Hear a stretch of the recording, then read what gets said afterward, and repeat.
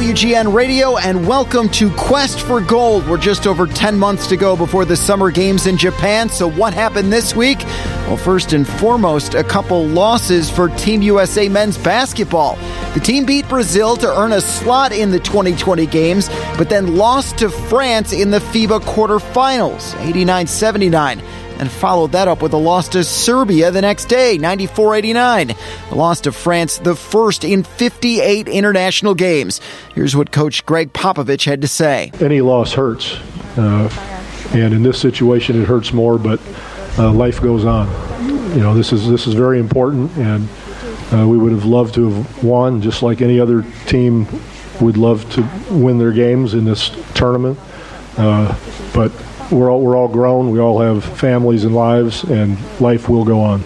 We spoke last week with men's beach volleyball duo Taylor Crabb and Jake Gibb. They took fourth at the FIVB World Tour Finals in Rome, inching closer to fellow Americans Phil Dahlhauser and Nick Lacena to grab that second U.S. vacancy. Libertyville native rhythmic gymnast Laura Zhang took sixth in the all-around and seventh in hoop ball and clubs at the World Challenge Cup in Portugal. A couple weeks ago, we talked USA tennis. Serena Williams finishing second at the U.S. Open in New York to 19-year-old Bianca Andreescu. I love Bianca. I think she's a great girl, but I think this was the worst match I've played all tournament. And it's hard to know that you could do better. Not the ideal finish for Serena, but it keeps her in prime position to land an Olympic spot. And the most decorated Olympian of all time has a new son. Michael Phelps and his wife Nicole welcomed baby Maverick into the world September 9th. This is their third child.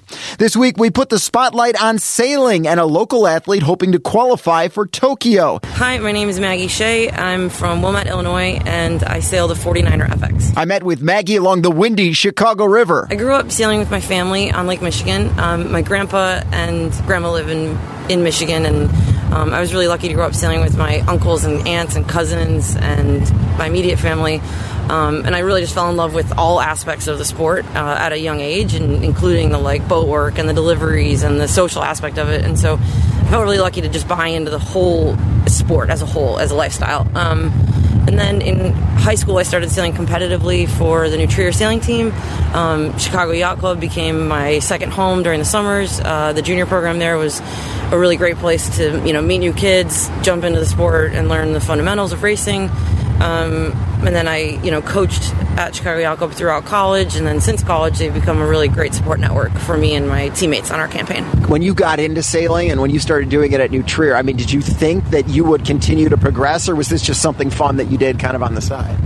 No, I knew I wanted to try to take this to the top from the very beginning. I totally fell in love with the sport. I fell in love with traveling. I fell in love with how many different beautiful places I got to sail, and I loved the competitive aspect of it. So I knew from the beginning that I wanted to, make a lifetime commitment to this sport and this campaign, and I'm just excited to be doing it at this point. Can you explain the event that you take part in, the sport specifically? And you've got a partner, right? And just kind of walk us through, people who might not know, be familiar with sailing, what it is, the sport that you're competing in. I compete with a gal named Stephanie Roble. She's from East Troy, Wisconsin. We sail on a two-person boat in the women's class, obviously. There's an identical boat that boys sail. It's called a 49er, and we sail the 49er FX. So it's the same hull. It's a lightweight boat that's designed to go fast, and we just have different set of sails for the different body weights of men and women. So we compete, just the two of us together on the water. The boat it weighs about 200 pounds, which is relatively light for a boat. It can go up to 25 miles an hour, and it's called a high performance skiff. So it's challenging to sail, but really fun. And we're totally addicted to the speed aspect of it, and we love that part of it. When you compete, are you racing against time? Are you racing against boats at the same time? How does that work? Yes, we compete in fleet racing, so a fleet of 20 to 30, sometimes even 40 boats will race all at the same time on a short course, and whoever finishes the race first gets 1 point. If you finish the race second, you get 2 points, and then over the course of a regatta, which might be 5 or 10 or 15 races, it's low point scoring. So whoever's got the lowest score wins the race. I can imagine that most of the people you're competing with, at least Americans, are from the coasts, not from the Midwest. I mean, are you pretty unique from that perspective, that you and your partner are both from the Midwest? Yeah, certainly when we were younger, it added the challenge of we had to travel a lot more in the off season because obviously we can't sail here in the winter and didn't want to. So that was financially challenging and logistically challenging, but it also meant that we adapted to the travel schedule at a young age and learned how to kind of manage our time and live on the road and commit to that lifestyle, which is pretty important now because we learned to live out of a suitcase at a young age, and now we're doing it 200 to 250 days a year as 30-year-olds. So certainly being from the Midwest was tough in the off season because we would get rusty and the kids from Florida and California would just smoke us, but we overcame it. There's been a big contingent of Midwest sailors actually in the Olympics and the recent quads, and the Inland Lake Network and the Lake Michigan Network is actually a really competitive group, and I almost think that sometimes in an area where the off season is so brutal weather-wise, people actually participate and sail more in the good seasons. So people they fill up the racing schedule every single weekend for 3 months or 6 months, whatever it might be, as opposed to elsewhere in the country they might race once or twice a month. Where are you at right now as far as qualifications? Where are you at in this process? So in Olympic sailing, the country has to qualify for a berth at the Olympics. So in the 49er FX, there are 21 country berths at the Olympic Games. So 21 total countries will be competing at the Olympics in Tokyo in our class specifically. Those class sizes range anywhere from 19 to 45, depending on the class and the number of countries participating. So 21 total classes will be competing in the 49er FX in Tokyo, and we recently qualified the United States for a country berth at the Pan Am Games. We were the top North American team and therefore qualified the U.S. for that North American spot. You and your partner were the top? Yeah. Okay. Top North American team. Okay. Yeah. So the slot is there. Yes. It's just a matter of what USA decides to do then? Yeah, so once we've qualified the U.S. for a spot, then the U.S. trials begin. So technically they started last month in Japan at the Olympic Test event and the Sailing World Cup Japan event. They will conclude in February 2020 at the World Championship in Australia. So it'll come down to two events. One is in November in Auckland, New Zealand, which is our World Championship. The second is our 2020 World Championship in Melbourne, Australia. So do you go back to zero then? I mean, does everyone go back even? So even though you qualified, it goes back? Yeah, but it does. It's clean slate. Anything can happen. And we're really excited for those two World Championship events. You just came from Japan. What are the conditions like there? What are some of the? I mean, that's pretty cool that you got to see the venue. Is that the venue where the competition is going to be taking place? Yep. It was our fourth trip to the Olympic venue in Enoshima, Japan, which is about 30 miles outside Tokyo. It's right on the ocean, and it can vary greatly in conditions. Sometimes it's open water ocean sailing, and it's totally gnarly, huge waves, especially if a typhoon comes, and it's really windy, huge waves, and can just be a handful. And then other times it can be flat water, offshore racing, really tactical and strategic, and less physically challenging, but challenging in other ways. So this venue is incredible from an organizational standpoint, and it's going to be extremely challenging from a weather condition standpoint because we have to be ready for and expect anything, and that's pretty unique. Oftentimes venues have like a pattern of conditions, and this one's pattern is that we have to expect anything. It can be anything. So. Yeah. Outside of sailing, how does Japan look as far as being ready for these Olympics? I mean, can you get a feel for are they excited about it? I think everything is already. I mean, they could host. It seems from a sailor's perspective like they could host the Olympics tomorrow, and we're a year out, so it's really impressive. I mean, this year we had incredibly hot temperatures, like in the 90s every day, and the water was like in the upper 70s. So a lot of sailors were struggling with heat exposure, heat exhaustion, and everything, and they just got their act together and they delivered as much ice as they could and as many inside facility, like air conditioned tents in the boat park. They just did everything they possibly could to help the sailors adjust to the pretty harsh climate. It's very extreme, and we were really surprised by that. We heard it was going to be hot, and then it was actually incredibly hot, and we were blown away. So being an Olympian is the goal. It's the dream. Is it hard to kind of put that aside and think about the task at hand rather than putting yourself at the opening ceremonies? You know what I mean? Like, you've got many steps you still need to get to that point. But I'm sure your mind is thinking, where am I going to be at the end of July? So what is this kind of mental struggle that maybe you deal with, or maybe it's not? Yeah, I think it's really different for everybody. My teammate Steph and I focus on the process and the small steps. We break everything down into really tiny goals, and we meticulously set goals for every day, for every session on the water, even related to our lifestyle and how we go about campaigning. And we project ourselves into different places. So, for example, I think my teammate Steph loves to imagine herself at the opening ceremonies, and that really amps her up and gives her confidence. I don't. I like to think about, okay, what's the next one little thing I'm going to do, and then what's the next thing after that, and it might be as small as, I'm going to make sure I'm really hydrated today and drink my water bottle, whereas she loves to envision, like, getting on the podium, and she loves to flash back to times that we have been on the podium and we've won races. But those thoughts, for me, can be anxiety-provoking. So we kind of go a different route in how we visualize and what really gets us excited. Process aside, is that something that you've been thinking about for a long time in your life, being in that position? Yeah, absolutely. I've dreamed about it. I've admired people that have done it, and I've made it obviously my lifetime goal to make it there and to compete and represent the United States and try to bring back a medal. I would say that my first trials was in 2008, and I was not even competitive. I think I finished in the top 10, but not competitive. And then Steph and I did the trials again in 2012, and we finished 4th, and so that's pretty far off, and we knew we were going to be pretty far off, but we had to take a quad to learn how to campaign and learn how to fundraise and deal with all of the logistics involved. And then in 2016, I sailed with several different people in the same boat, and that was really just to gain experience in the boat. And, when I started changing partners frequently, I realized that campaign was really experience building and time in the boat, and I didn't necessarily have good chances going into the trials.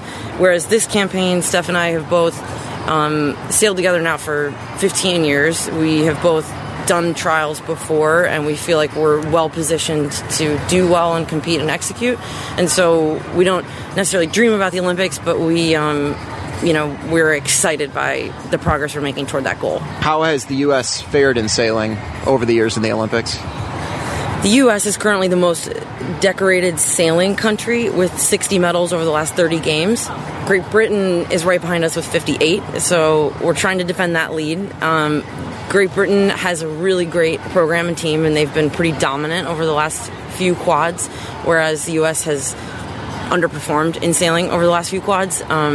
Since the sport went professional in the early 90s, the U.S. medal count has tapered off, and we have obviously as a team have embraced our need to make a comeback and our need to turn things around and our need to work harder, and I'm looking forward to defending that lead at this games.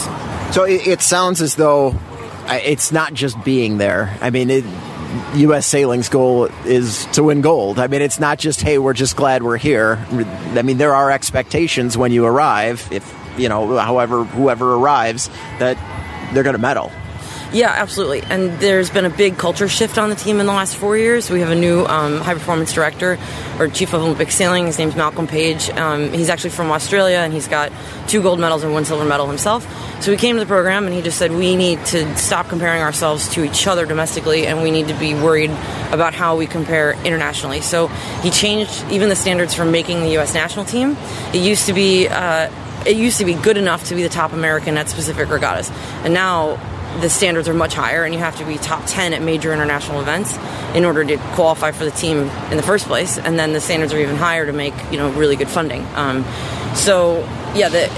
It's been clear from the top and from the administration that we need to compare ourselves to the best in the world in order to be the best in the world, and that's been our focus. So we really haven't worried about the other U.S. teams until this small portion of the campaign. Until the U.S. trials. We've really been looking outwardly. We have international training partners. We've been focusing on how do we beat the best in the world, not necessarily how do we beat the other U.S. teams. I mean, what's your relationship with those other U.S. teams? Well, I have a lot of respect for them. They're incredible sailors. Their names are Paris Henkin and Anna Tunnicliffe. Anna Tunnicliffe has a gold medal from 2008 Olympics, and Paris Henkin was the 49er FX skipper in Rio, and they finished 10th, so they sailed really well. They're both really great sailors, and our two teams push each other to be better and get better, and so I'm grateful for them and for how they've just, we've had to push ourselves to be better than them. And so I'm grateful that we have a very fierce competitive relationship because it's put us both in a better spot internationally. Is the Olympics the peak of the sport? Well, sailing's got a lot of different disciplines, and certainly it's in dinghy sailing, it's the top of the top. It's the pinnacle of dinghy or small boat sailing. However, it's not at all where the money is. So that does, that poses some problems. It shortens people's careers, because it's hard to not make money for 4, 8, 12 years, however many years it might be. And sailing campaigns generally are multi-quad campaigns. People rarely start sailing a boat and go to the Olympics and do well the first 4 years or maybe even not 8 years.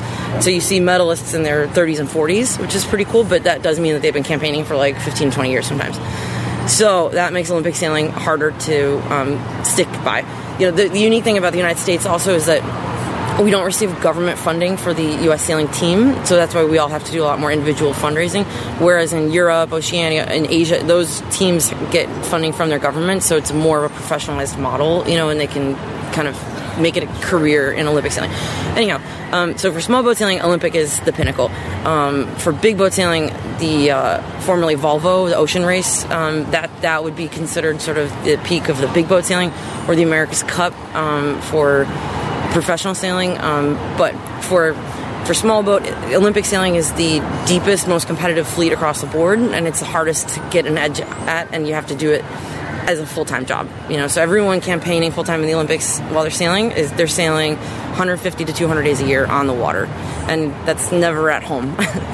So that means we're on the water or on the road even more than that. This is not just you sitting at a boat. I mean, there's a lot of physical activity. There's a lot of conditioning that you do while you train and wait for your next event. Tell me a little bit about what it is that you're doing. You're running, you're lifting. Yeah, in this specific phase, Steph and I are trying to gain weight to get to the ideal weight for our boat. So I'll be doing a lot of lifting over the next few weeks. We do a lot of interval training. We focus on short, explosive bits of of power. Our class is unique though because we do short races on a short course, so it's quite intense, and the activity is short bursts of extreme activity, whereas some boats might have hour-and-a-half long races, so they need to focus more on cardio endurance. And so our workout programs are tailored very specifically to the role we play on the boat and what we're doing. Even my teammate and I have really different gym programming. Like my heart rate will max out at 185 during a race, whereas she's driving and she's really thinking, and she's got the she makes the strategic decisions, and so her heart rate will max out at 145, for example. So she needs to have better endurance with short bursts, and I need to have more strength. So we even have different programs for same boat, just different jobs. What do you do when you're not sailing? I work out and fundraise. This is a lifestyle, isn't it? I mean, this isn't something you do on the side. When you're committed to a certain sport, this is what you dedicate to. Yeah, it's 100%. It's a full-time job plus some. It's life on the road. It takes time from other careers, and there's not enough time as it is. Even with us both full-time dedicated to it, our coach is full-time, the U.S. sailing team staff is full-time, and we still feel like we're running out of time every time the trials come around. So if people are interested in supporting you in one form or another, where can they go? Where can they find out information? Robles-Shea Sailing, we have a 501c3 account. We are on social media at Robles-Shea Sailing. That's ROBLESHEA Sailing. Steph and I are trying to do a couple things. On the one hand, we want to go to the Olympics and win a gold for the United States, and we have been dedicated to this goal for 12, 15 years. On the other hand, we also, are really lucky and feel like we're in a position to have an impact on our local community of girls. We work with our yacht clubs and some local organizations to really push women into professional sailing and for them to understand that it's a great professional route and for them to feel empowered by the sport of sailing. So, if you're interested in either supporting our team or helping us accomplish those goals, then, please reach out to us. We'd love to hear from you. Where do you hang out when you come back to Chicago? With my family. Yeah. I miss them. I'm usually happy to be back at my home gym because I know where everything is. I'll definitely always make a trip down to the yacht club. If it's nice, I'll get out on the lake because every single place I've ever been to, I just love Chicago that much more. So it really is an incredible place to return to. If you do make it to the Olympics and you get to go into the opening ceremonies, is there one athlete, is there one sport that you're interested outside of sailing? Is it man, I want to get a picture with this person, or I'd really like to see that person or have a conversation? Anyone that sticks out? I really admire Simone Biles and what she's accomplished, and just her, tenacity and her confidence, and how I think she's a really great role model for girls and women in sports. And I think that, I would love to meet Simone Biles and just tell her how great I think she is. We'll continue to follow Maggie on her quest for gold. You can keep tabs on her on her team website, www.robleshasailing.com. And stay tuned next week. We'll continue to update you on news stories and local athletes and their quest for gold, only on WGNradio.com.